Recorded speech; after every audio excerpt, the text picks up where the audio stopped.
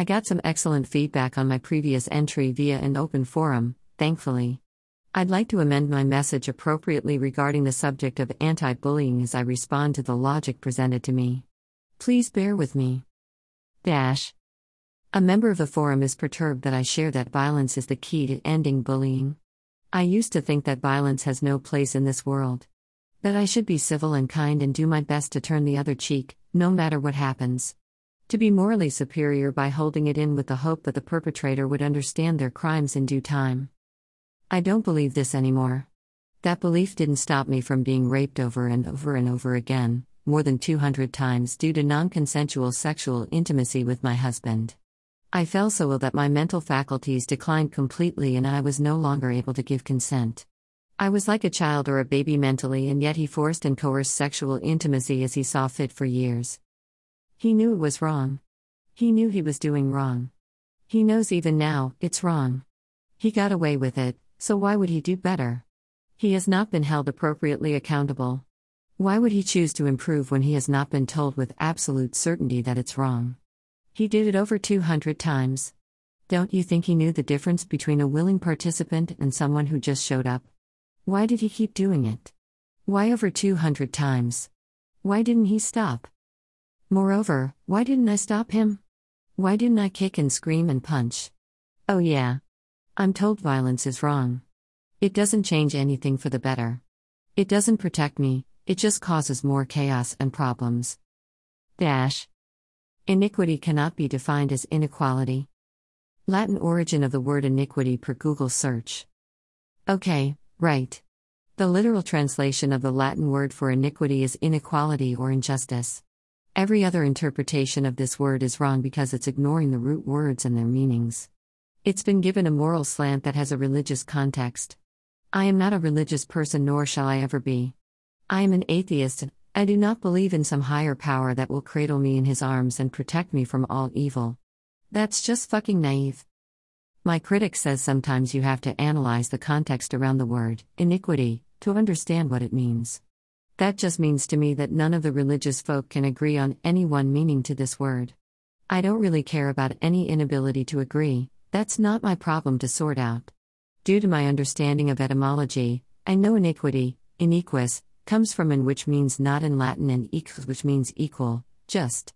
Therefore, iniquus means not equal, not just. I cannot make up a new meaning for this word just because I want there to be some deeper meaning. Iniquity is the English word that iniquus is translated into. It does not change meaning just because it changed language, does it?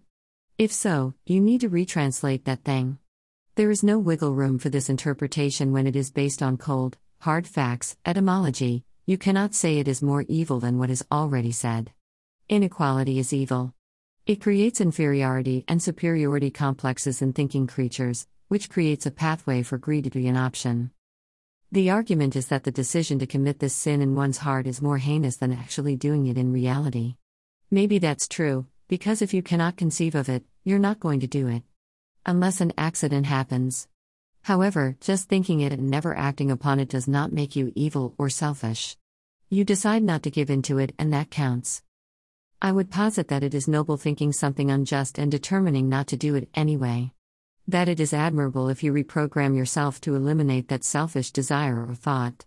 Not having it at all would be better, but fighting against it and conquering it, quelling it? That's what determines men from boys and women from girls. Adults from children. We take responsibility for our thoughts and actions and decide to turn the tide. You don't need to believe in a God to believe in doing what is best for the greater good. I wonder what my critic would say about my rapist husband. He took me to another country while I was too ill to travel by myself, got me high as a kite on cannabis, which is completely legal there, and then bedded me. Do you think that was premeditated? Was it iniquitous? If I had kicked, screamed, and punched, maybe it wouldn't have happened. I was suffering from Stockholm Syndrome, to put a name to it, although I understand that is to shirk my responsibility in this equation just as well.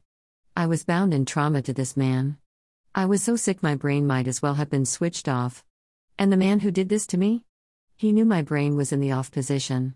He guided me to that place. He helped me become that sick.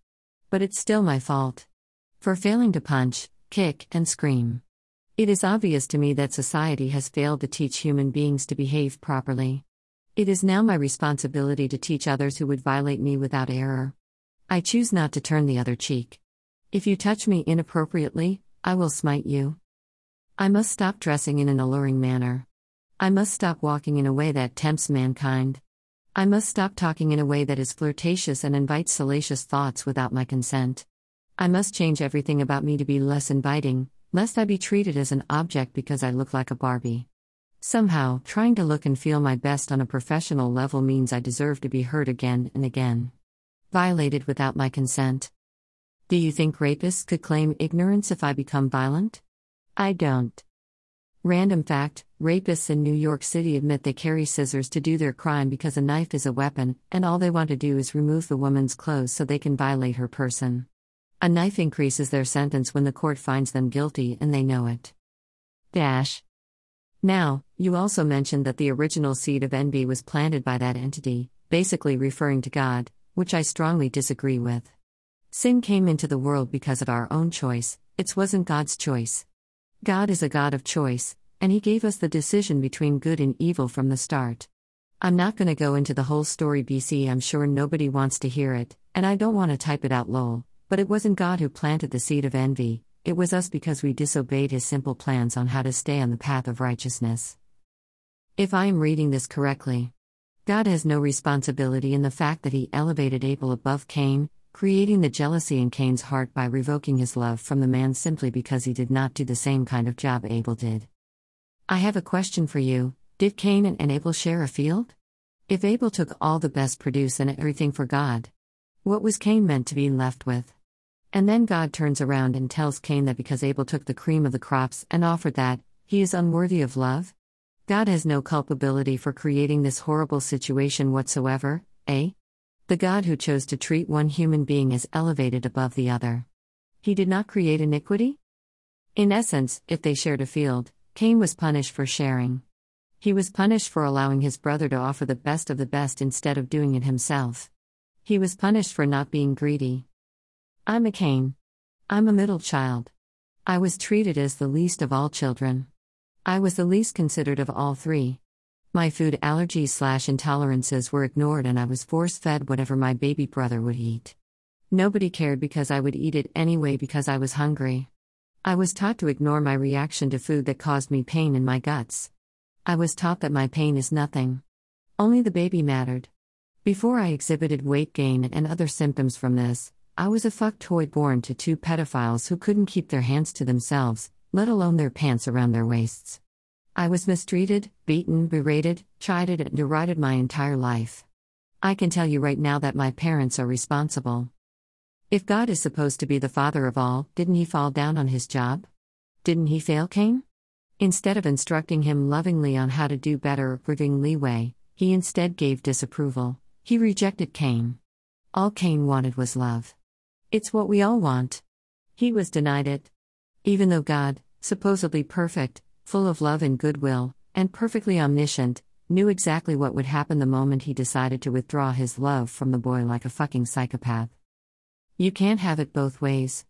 Either God is fallible, just like a human being, or He's not and He's a psychopath. I don't believe in God. If I did, I'd hold Him personally accountable for being born to a pair of pedophiles who raped me and taught me it's okay to be violated. That my consent is meaningless. That my will is worthless. That my person has no value. I am nothing. My life does not matter. Nobody cares. People only pretended to care when I had a smile on my face and I gave them the shirt off my back without a hassle, without an argument, without a fight. Now I am on the ground, screaming and crying in emotional, mental, and physical agony. They all just look the other way because it's inconvenient to deal with me. I am an inconvenience. I should go manage my emotions in private some more. Make myself perfectly easy to rape again. And that is why I know there is no God. They say God knows everything. If that was true, why did I have to go through all this hardship just to exist? Why is it that I am dying of an issue that I've had since childhood because a pair of psychopaths raised me? I was taught to treat myself as the least of all. I have no worth. I will never have worth. I exist merely to serve humanity. I'm the last one to take into consideration, everyone but me is important. I could believe I was a bad person in another lifetime and that this is karma, but that very much opposes the entire message in the Holy Bible anyway. It would then point to the Buddhist belief in reincarnation, the Hindu belief in reincarnation. I prefer not to think about how many lifetimes there could be. I am here now. I should be making the most of it. If I was a bad person, so be it. I'll take my lickings and deal with it. I already have, anyway. God gave us a choice between good and evil. There is no good and evil. There is only selfish and not selfish. To be evil is to serve only yourself. To be good is to serve the greater community. That is the only thing that is true, and that book backs up this message in spades, but who is listening? To murder is to serve yourself. You want it, so you take it. Consequences be damned. To rape someone is to serve yourself. You want it, so you take it. Consequences be damned. To steal is to serve yourself. You want it, so you take it. Consequences be damned. To perjure is to serve yourself. To whine is to serve yourself. To lie is to serve yourself. There is a reason why your conscience will tell you what is right and wrong. It's because God instilled that in our minds to make sure we know what is good and evil. We deliberately just chose to go the opposite direction in terms of what He planned. All He wants now is for us to recognize this and come running back to Him. I did my utmost to be the most moral person I could imagine being my entire life, and He chose to have me raped some 500 times? If God planned for me to face 1,000 plus traumas, then that psychopath needs to die. My first rape when I was 3 years old. I was physically violated because someone wanted to take something from me that I was unwilling to give. Something I didn't even know I had to give. My innocence. Tell me that a 3-year-old can choose to go in the opposite direction of God's plan. Tell me that a 3-year-old can choose to do evil because they know good. There is no God. A benevolent, omniscient being would not put anyone in this position. I was raised to believe I only have worth serving everyone else around me, never myself. Is that what God wants? If so, your God is psycho. Also, I saw you said that you just can't see Jesus coming down to earth for the sins of others. In other words, you can't imagine something like that being possible. Jesus Christ died because someone was jealous of Him. Jealousy is intensely selfish and born of inequality. Injustice, aka iniquity. Jesus was elevated above the rest of humanity, which caused strife in individuals who felt less than instead of equal to. God chose that path for that man, which means God slaughtered him on purpose to teach the rest of us a lesson. That lesson was not to show us someone loved all humans enough to die for their fucking sins. That's some bullshit someone told you to justify the death of a martyr. It's to show us if you don't fight for yourself, nobody else will, either. Nobody is going to sacrifice themselves to die for wrongdoing. They're going to beg for more chances to get it right because they serve themselves. What you are saying is if they do not complain about dying, they're a fucking savior. I died and I never complained, so I must be a fucking savior, y'all. Also, I saw you said that you just can't see Jesus coming down to earth for the sins of others. In other words, you can't imagine something like that being possible. Well, what if I said I can't imagine a fish somehow turning into a monkey due to evolution? I can't imagine rocks colliding and somehow creating life that is so complex that we haven't even scratched the surface of many of our earthly discoveries. I'm not saying you believe this, I'm just giving an example. This just goes to show that something like evolution and Christianity both require one staple thing, and that's faith. It's just that a lot of times people lean towards the route that requires less work to submit to or the route that doesn't leave themselves at fault. There is actual evidence of evolution. We call them fossils. We call it DNA sequencing. We call it carbon dating. We call it science. I don't have to believe in science for it to be true. You're saying that gravity is optional with this kind of argument, and yet nobody is floating into outer space yet just because they don't believe in gravity. I have no evidence of God or even Jesus Christ being a magical healer other than a story. Human beings make up incredible and fantastic stories all the time. Have you read of Shiva? How about anything in modern cinema? Especially anything that comes with an Asian slant, it's so imaginative and rich in folklore and incredibly colorful. Does it make it true? Did you know the ancient Egyptians had the same story with a different name? He's not Jesus in that story. He's Horus. It's no secret that the Catholic Church has ripped off every other religion it can get away with. Ancient Egyptian mythology notwithstanding. What about the witches of Charis, or do androids dream of electric sheep? They're all written down and the author can insist it's true, and maybe in 2,000 years someone will believe it's true. Heck, I want to believe they're true because they give reality a new meaning, if nothing else. Or perhaps someone will insist something even less preposterous, such as the mayor of Cambridge is true. That's a believable fictional tale. Or perhaps A Tale of Two Cities is more your style? Personally, I'd prefer to believe in Alice in Wonderland being true over all that. At least it's a story I can relate to. As for leaning towards the route that requires less work, shirking responsibility is evil/selfish. Putting the due diligence on other human beings is completely irresponsible and greedy. Another reason to kick, scream, and punch. And one final thing to say about the Holy Bible: it contradicts itself completely pretty much everywhere, so people will only believe what they want to whenever it's convenient or pertinent to their perspective and point of view. It's just that a lot of times people lean towards the route that requires less work to submit to, or the route that doesn't leave themselves at fault. Indeed.